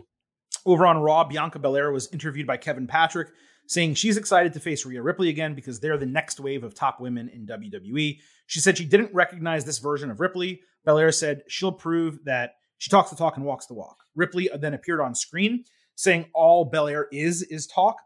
Finn Balor and Damian Priest expanded that Edge sealed his own fate by telling them not to do as they were told, but then trying to be their leader and have them do what he said. So they explained that they are all equals. Ripley said the EST gimmick is Belair trying to convince herself that she's great. Then she revealed that she had her teeth knocked out at Hell in a Cell or on Raw last week, I forget which, but loved it. And you could see she was legitimately wearing braces. So yes, her teeth really did get knocked out of her mouth. Ripley promised to eradicate Belair and become women's champion for the second time. There was nothing particularly wrong with this. I want to get that out of the way. But as with Rollins earlier, it was so strange to randomly have Belair getting interviewed in the ring when she holds her own. I don't think, if memory serves, there was a single solo in-ring promo the entire show. You had Miz TV, you had 2 Kevin Patrick interviews, 1 backstage, 1 in the ring. You had Theory talking along with Adam Pearce and Bobby Lashley that we'll get to later. I don't think there was a situation where someone cut a promo. And again, it feels like one of those weird WWE edicts where they suddenly decide, hey, you know what? We're not going to have matches that take place during commercials. So we're going to do a bunch of 2 out of 3 falls, disqualifications, restarts. It just felt like that on Raw for no good reason whatsoever. Like they were testing something. So that was all strange and very weird to me. It was also odd to do this huge Judgment Day angle last week and then have them cut a promo on the Titantron just for the Belair feud in the 3rd hour of the show. Balor not being the leader of the group, it's also a dumbfounding choice because he should be the leader. But I will say their explanation of why Edge got ousted and why they are what they are now, it did make sense. So I do have to give them credit for that. I'm going to say this was good because it wasn't actually bad, but it could have been so much better. They should have confronted her in the ring, ganged up on her, beat her down. They could have had the Street Profits come out and make a save and create a feud with Judgment Day. There's a million things they could have done. Instead, it felt flat, but I will say it was good. I'm giving it a bad relative to what you just said, as in it's so hot coming off of last week. The bar is really high, and they did not even get close to that bar. The point about the in-ring interview, I kind of like the backstage interview, the sit-down interview. I don't mind doing that. I like the idea, but Bianca is not the person probably to do it. Look, Bianca's okay on the mic. She's not great, and so maybe they thought that would make it easier. It clearly did not. She tripped over herself a lot more than she normally would. But I say this every single time with Bianca. The way to get her over more than any other way is to just make her kick ass and look great. Like, you could have had her beat up somebody in a short match, grab the mic and say, Rhea Ripley, I'm coming for you, something, and then Rhea pops up on the Titantron to do something like that. Like, it was weirdly structured, and yeah, it was promos fine, but it was a real letdown from the Judgment Day after what they did last week, and there's no other way to put it than that. For sure. So let's go back to SmackDown, I should say. We had an Intercontinental Championship, Ricochet versus Gunther.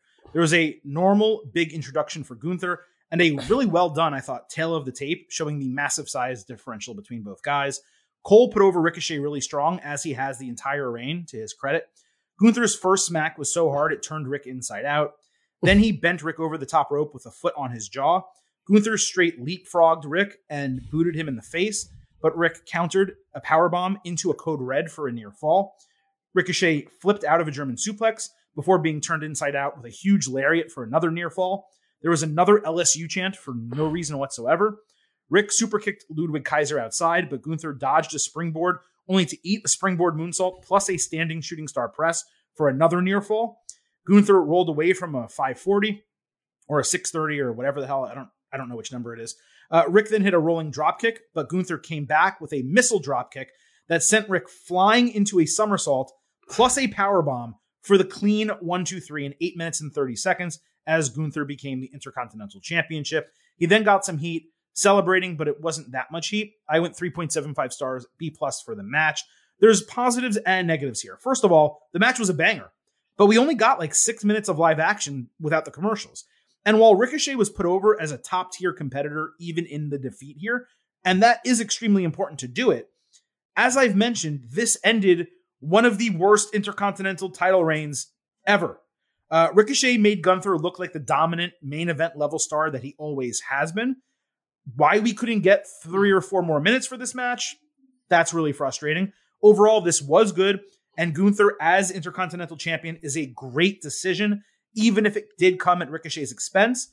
Hopefully, he can truly elevate this title again, especially given Reigns apparently has no desire to be on television anymore. This did what it was supposed to do, which was make Gunther look dominant, win the Intercontinental Championship.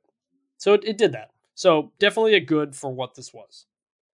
I am skeptical or pessimistic that Gunther will be able to elevate the title, but that's by no fault of his own. There's not a deep roster here, especially on SmackDown. You don't have Roman Reigns around. You have Drew McIntyre focusing on that. You've got the Money in the Bank stuff going on for the next few weeks. There's nobody for Gunther to really do anything with to look good. Mm-hmm. You elevate that title no matter who it's on by beating top contenders who are fighting for that championship. It's the same thing with the US title on Raw. You can give it to an up-and-comer or someone you have high hopes for down the road, but if they don't beat your top guys as that champion, right, then it doesn't mean anything. And we'll see where it goes with Gunther. I think he should have a long reign, not the UK title long reign, but a very long reign. I'm just not sure if there are pieces in place to be able to do it. So we'll see. But this was definitely good for what it was. That is the tough thing to your point. There could be a feud with Shinsuke. Kofi Kingston, Xavier Woods, individual singles feuds. These are all faces that he could go against. He could have another match with Ricochet, certainly. But None of that's going to elevate the title. No, that's the problem. Level. Other than that, the people who would really help elevate the title would be Drew McIntyre and Sheamus. Sheamus is a heel, and Drew McIntyre probably isn't going to win, but they also can't have him lose because, they can't feed him to Walter, to Gunther, because they need him to be fresh and top tier for the Roman Reigns feud. So yeah, there's just not really the talent on the roster for that title to be legitimately elevated, because there's not enough big time baby faces for him to go against. But they could also just do it where he fights a lot of people and beats them all. And if they do that, it's very possible for the title to be elevated, just have him be that dominant of a champion. And then maybe if Drew doesn't beat Reigns, maybe Drew McIntyre is the one to beat Gunther and take the Intercontinental title off of him. So there are ways they can go. I'm not pessimistic about it yet, but you're right in that it takes more to build a title than just putting it on someone who's important. They need to beat important people. That is very accurate. Back to Raw. We had a 24/7 championship match scheduled. Dana Brooke against Becky Lynch again. Becky attacked before the bell and got face chants. She threw Dana into the barricade and then used the announce table. Then Lynch grabbed the mic, saying Brooke could keep her little title. Becky ranted about being disrespected and said she wants to climb out of her hole of despair and win Money in the Bank. She said she got cheated last time and went to attack Dana again when Asuka ran down, slammed her head into the apron, and stood tall after a German suplex. This is exactly what should have happened last week. It made for a good segment this week, but if it had been done last week where Becky flipped her shit and went nuts at ringside and beat the hell out of Dana, we could have been further down the road here. My hope was they would now save Becky Lynch and Asuka either as a singles match for Money in the Bank or SummerSlam. But instead, they're going to be doing a Money in the Bank qualifying match between the two next week. Again, people who should not be fighting to qualify. They should both be qualifying against other opponents and then continuing their feud inside Money in the Bank. Hopefully it's not the end of the feud, because I'm going to lose my shit if this thing finishes without a singles match between them for a non-title situation at a major show. But there was also a huge lack of logic here, because Dana got her ass absolutely kicked by Becky, and none of the 24/7 morons ran out to take the title from her. The bell never rang, so the rules weren't suspended. I mean, I hate the 24/7 stuff, but it is illogical not to have someone take the title off of her here. R-Truth, Akira Tozawa, Tamina, anybody could have done it. A referee could have done it. The timekeeper could have done it. Jimmy Smith could have taken the title off of her. They could have done a million funny things or interesting things, and they just didn't do it. So this was not great by any means, but it also wasn't bad. I'm saying good. Oh, that surprises me. I was definitely giving it a bad. This was just like... It was her losing her mind, which is what I wanted them to do last week. So they did exactly what I wanted them to do. But it wasn't... She should have done it last week. I know. I'm giving this a bad just because the whole thing fell down. I didn't know if the match had started or not. I didn't know if the match had ended or not. She starts talking. I'm like, what the hell's going on? And then they just announce on Twitter while we're recording here that it's going to be a Money in the Bank qualifier for next week. So we didn't even get the promotion. They announced it last night. That. They announced it Monday night. Yeah. Oh, okay, I missed it. My bad. So I just, and we thought, we're going to get these two at Money in the Bank.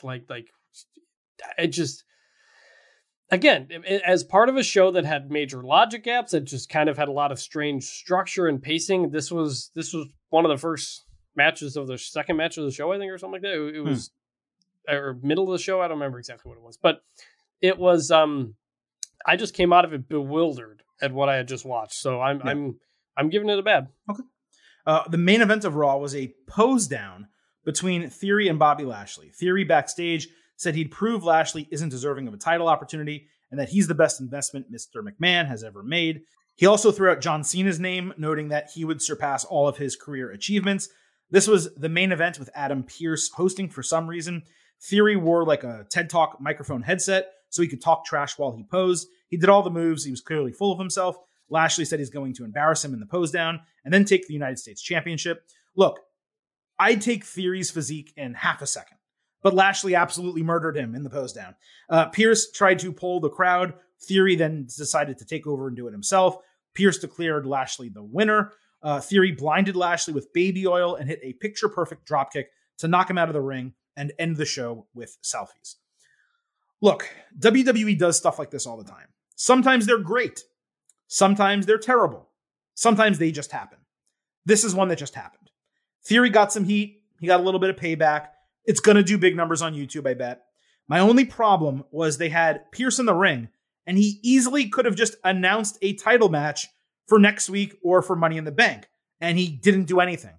Why is this guy still the authority if he can't figure out what to do with McIntyre and Sheamus? He can't figure out what to do with Theory and Lashley, and he can't figure out what to do with Becky Lynch, Asuka, and Dana Brooke. This guy needs to start making decisions again. That is where we liked Adam Pearce, when he was making decisions. This is going to surprise all of you. I'm going to say it was good only because it wasn't bad, but it was not anything better than minorly good. It did not belong in the main event. And the storyline between Lashley and Theory, it really doesn't make any sense whatsoever. Theory should be running away and hiding from Bobby Lashley. I guess the fact that he's confident is a good thing. And if WWE's goal is to put these mid-card titles on Gunther and Lashley as a means of elevating them with Roman Reigns not showing up on television, then that is a good decision ultimately. But it's almost like shit or get off the pot at this point. And if this ends with Theory beating Lashley, I am just going to be absolutely stunned. Yeah, my biggest, this was fine. I give it a low good. It wasn't a main low event. Good. Very low. It has the second most views of anything from Raw on YouTube behind the opening segment. So it was fine, but like there were no. Correct me if I'm wrong. I may have missed it. Were there any stakes? There were no stakes to this, right? No stakes. It wasn't like if Lashley wins the pose off, he gets a title shot or he gets something. It was just like these two just started interacting with each other and they're doing a pose down. Also, really unfortunate that you do a pose down and you don't even have Triple H in the building. He was in Atlanta for an NIL college sports thing, so he missed the actual pose down because you hear a pose down and you think back to Triple H, Scott Steiner back in the day. That's what I kept thinking about. This was fine, whatever. I just it's so lacking juice. It's so lacking connection. It's just like these things are just happening and you just go with it and there's no rhyme or reason or stakes to anything. And this was just yet another one of them. So it's a low good because it was fine, but like nothing actually came out of it. It didn't matter. Yeah, exactly right. On Raw, we had Kevin Owens against Ezekiel. No stipulation. Owens dodged Zeke's flying knee at the bell, hitting a super kick, cannonball, and senton bomb for a near fall. Zeke did an attitude adjustment on Owens into the rigid part of the steel steps, which had to hurt. God. I mean, if you want to do that move, okay. Not for a random Raw match. Like, save that for a premium live event or something. Zeke then did a really cool fall-away slam with an extra half rotation, then a pump knee that knocked KO outside. KO got distracted by commentary referring to Elias as Ezekiel, so he pulled up the announce table lid and jumped on it, like stomping like a child, before he got counted out. I'm telling you, the countouts, the DQs, it's endless. It's fucking like endless. It's a 2 out of 3 falls there, but now we're in the count out. I'm telling you, there was some mandate for like more countouts and DQs. Then he got even angrier, of course, because he lost the match. Zeke grabbed a mic and said he's not done with KO yet, but he wants in Money in the Bank. And then he goes from that to saying, I spoke with Elias, who's going to be at Raw next week. And then he did the walk with Elias deal as Owens screamed at him from the ramp. What was the point of this? Owens beat Zeke clean at Hell in a Cell. Why continue this feud with no stakes? Why have him lose via countout in 5 minutes? Why have Zeke talk about Money in the Bank with no details when this match probably should have just been a Money in the Bank qualifier in the first place, or their next one should be a Money in the Bank qualifier? How is this feud still going on? Why are there suddenly 2 countout finishes in a single show? I am just completely fed up. This was clearly, in my opinion at least, ugly. This is bullshit, man. This is crap. I'm not giving it ugly. I'm giving it a bad. Because again, it was like, we have no context on Elias. We just like, has he been trying to get in contact with him and he hasn't heard from him? If you watch those YouTube... He has. That's what he said. Okay, but if you watch those YouTube videos that they've been putting out with Ezekiel kind of giving his backstory, it's actually really good. And there's character development there, but you don't see it on TV. I just like, Elias is coming back to give a concert. Like does he have any? And like, you know, he said, Elias is older now, so I assume we might get some body double of some older dude. I don't know. Like, it's so weird that this has been going on since the day after WrestleMania in April, early April, and this is the first time they decide to use the Elias thing, and this is how they decide to do it. Like, look, I'm looking forward to it next week, but like, again, these things are just happening out there and we're just putting it here, and it's just like, it's really hard to follow or really just connect to. And this is another one. Yeah, this has been going on for exactly 2.5 months. They had Owens win, which should have ended the feud, and yet it's ongoing. I am curious to see how WWE pulls it off next week.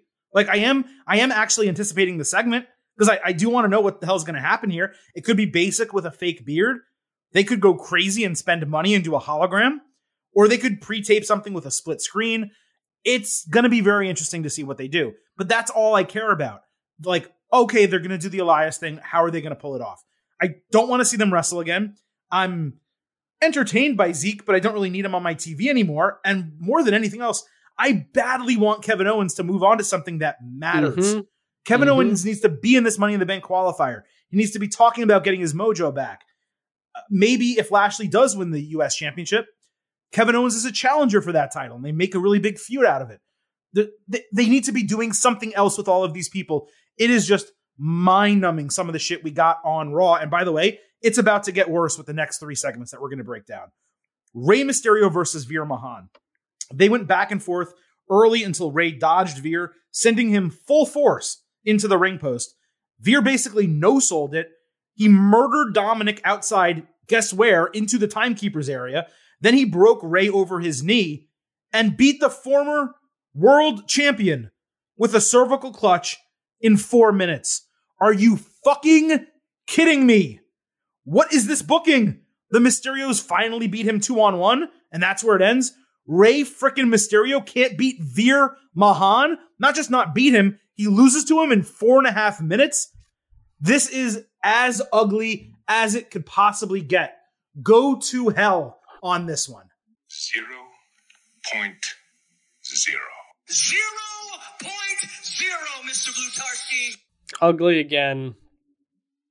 I just like, there's no, every Veer thing is like 5 minutes. It's again, just, I keep saying this, but these things are, you can't connect with it. They're not telling a story. Things are just kind of happening. Where do you go now? Like, it's done, right? He wrecked the whole family. So it's done. He beat him in 4 minutes clean. Like, there's nothing to do now. So, okay. It's just, the whole thing is weird. Veer was the one who was distracted outside by Dominic, and yet he came right back in and beat Rey. Yeah. So, like, we're done, right? I hope so. I like, and this wasn't even like, you could have done the like Braun Strowman, I'm not done with you yet, and he just follows the Mysterios and wrecks them outside of ambulances and just goes on a rampage against them. That'd be something. This is nothing. It's nothing. It's nothing. What'd you give it? Ugly. Okay. Mustafa Ali fought Chad Gable. Ali was hot early. He took a sliding header into the middle turnbuckle. That was a really good spot. It gave Gable momentum. Gable hit a butterfly suplex for a near fall, but Ali avoided a moonsault and hit a tornado DDT. Otis distracted as Ali was going for the top rope, and Gable hit his rolling German suplex for the win in 3 minutes and 20 seconds. Holy shit, was this frustrating.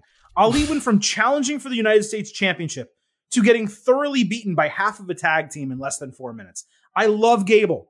You guys know that. Don't get me wrong. But holy shit. I mean, if they come back and give Ali clean wins over Gable and Otis in a short feud, and then he gets into Money in the Bank, I can buy it.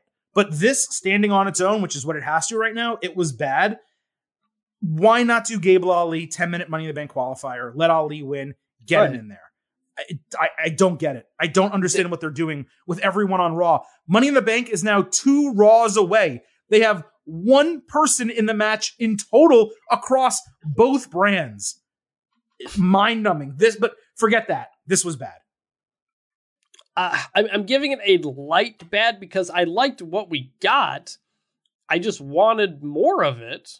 Like, it started off really hot. I was like, oh man, these guys are going to get to go with each other a bit. This is going to be fun. I enjoyed the few minutes. And then I'm like, 1, 2, 3. That's it. And that was a crowd's reaction too. There was no reaction to the 3 count because no one expected it to end like that. It was like, oh, okay. So what was the point of this? It's so rare that WWE gives you a match with zero story coming in or going out. This just happened. Yep. And there was no reaction from anybody because it was just completely random. And this isn't like AEW where they'll hype up, hey, Chad Gable versus Ali, it's going to be a great match. Can't wait to watch it. They didn't even give you that. It just happened. Yeah. And it wasn't even promoted on the show. Yeah. And they gave us like 2 5-minute matches in the final 30 minutes of the show before the post down. It felt like they just crammed in a bunch of matches at the last minute because they knew they weren't going to wrestle in the main event. Why even do this again, match? Goes back to the weird pacing and structuring. Give the 4 minutes of this match to Riddle and Ciampa and let them have a real match. Give it to the women's match and let the women go longer. That's what I said earlier at the start of the show. 7 of the 9 matches on the show were 5 minutes or less. Or they never started. One of them didn't even start. Yeah. I mean, it's just, how is that entertaining? It's not entertaining. It's not sports. It's not entertaining. And it's certainly not wrestling. So you're striking out on all 3 if you're WWE. Speaking of that, MVP fought Cedric Alexander. MVP talked shit. This was the second one, right? In that final half hour. I don't even know when this is, but this was one of them. I think it was, yeah. MVP talked shit. Cedric entered in non-black and gold gear, by the way, for the first time in I think a few years since the Hurt Business thing started. Omos got a shot outside. MVP then squashed Alexander in 90 seconds. This is as bad as booking gets. A guy who doesn't wrestle anymore, squashing a 32-year-old legitimate talent who should be getting a mid-card push. Either Cedric's contract is up, he's being released, or this is just the single worst booking of his entire career. None of those are legitimate excuses for this piece of shit that did not accomplish a single thing. The goal here is to get Omos over.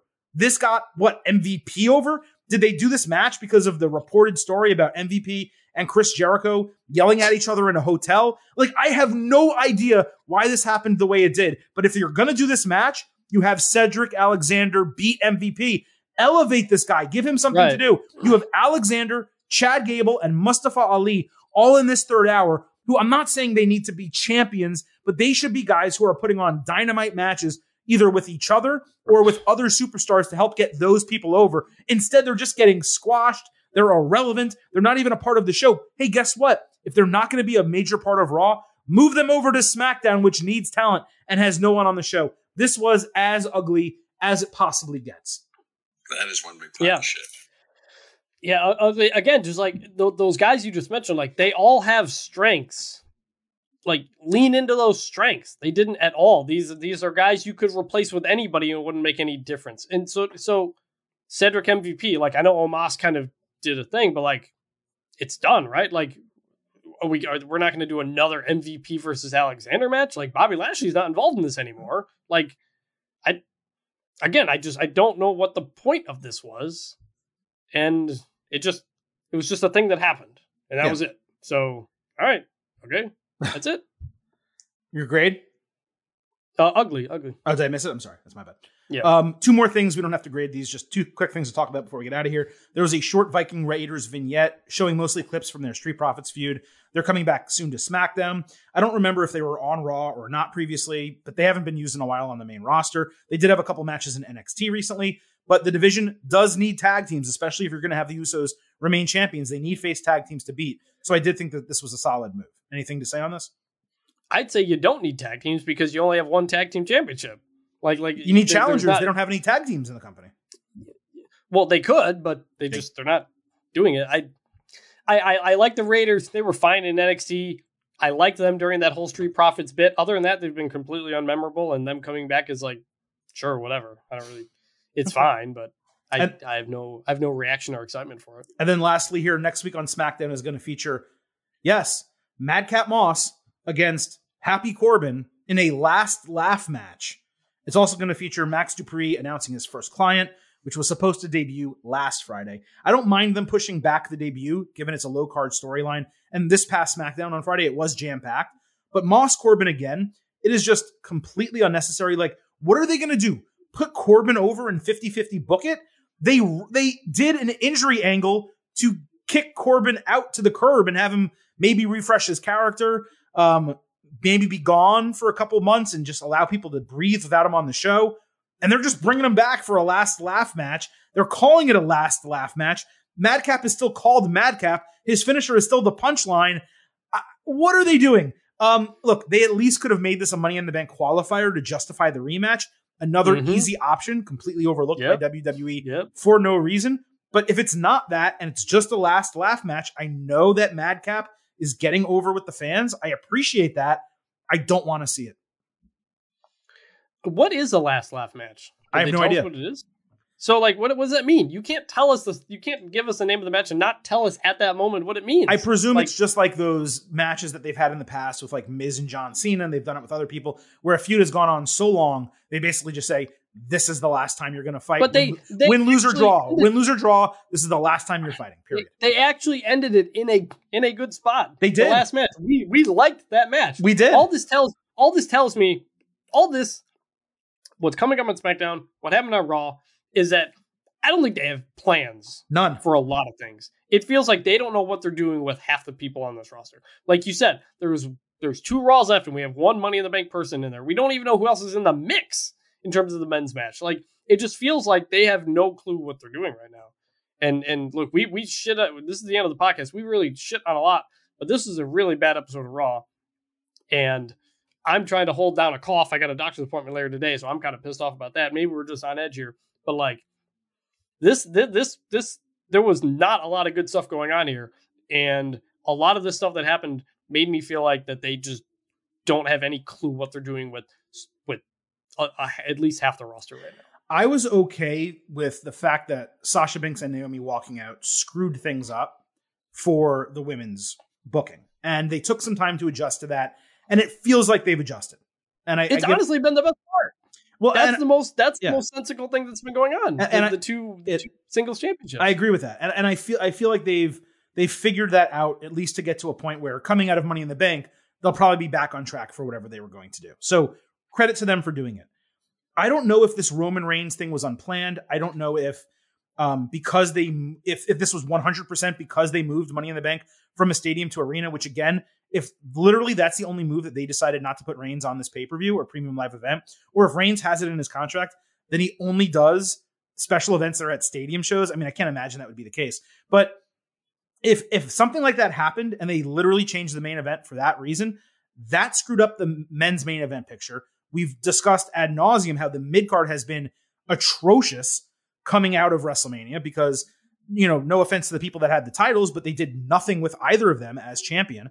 And then you have the tag team scene that's been completely reduced to a single champion. Again, that's just recent. But even during that, as they were building up to that undisputed tag team championship, they stopped doing tag team feuds on both shows that really did not involve the title. So everything has just been getting worse and worse and worse since WrestleMania. And as we've said, since day one, January 1st this year, the first half of 2022, WWE's booking has largely, not completely, but largely in many cases, been a mess. The main event has been a complete mess since the start of the year.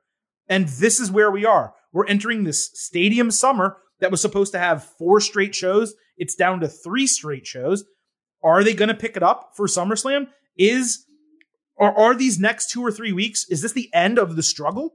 Is this the pain point where we get through all the painful bits where they try to reorganize whatever the hell they're going to do? Money in the Bank is then a jumping off point for SummerSlam and Clash at the Castle and then Crown Jewel. And we have 3 very strong months of WWE. I do think, Chris, that's very possible. It is very possible. But that doesn't change the fact that right now we are in the dumps in WWE in terms of booking and storytelling. It is not good right now. Nope, it's not. So we'll see. All right. And that is it for this edition of the Getting Over Wrestling podcast. I do need to note that Thursday's show this week is going to be massive. Not only are we going to be doing our normal talk about AEW and NXT, the Silver King is going to inject a little bit of NXT UK. There's a huge women's championship match on the show between Meiko Satomura and Ivy Nile from Diamond Mine that I need to discuss. I'm also going to be talking about New Japan Dominion, which has implications not just, of course, for New Japan itself, but for AEW Forbidden Door. And the Silver King may have a surprise or two up his sleeve as well. So definitely look out for this coming Thursday edition of the Getting Over Wrestling podcast. It is indeed going to be jam-packed. But that is going to come Thursday. Do not forget, 1 week from now, same bat time, same bat channel, we will be back with our next WWE episode.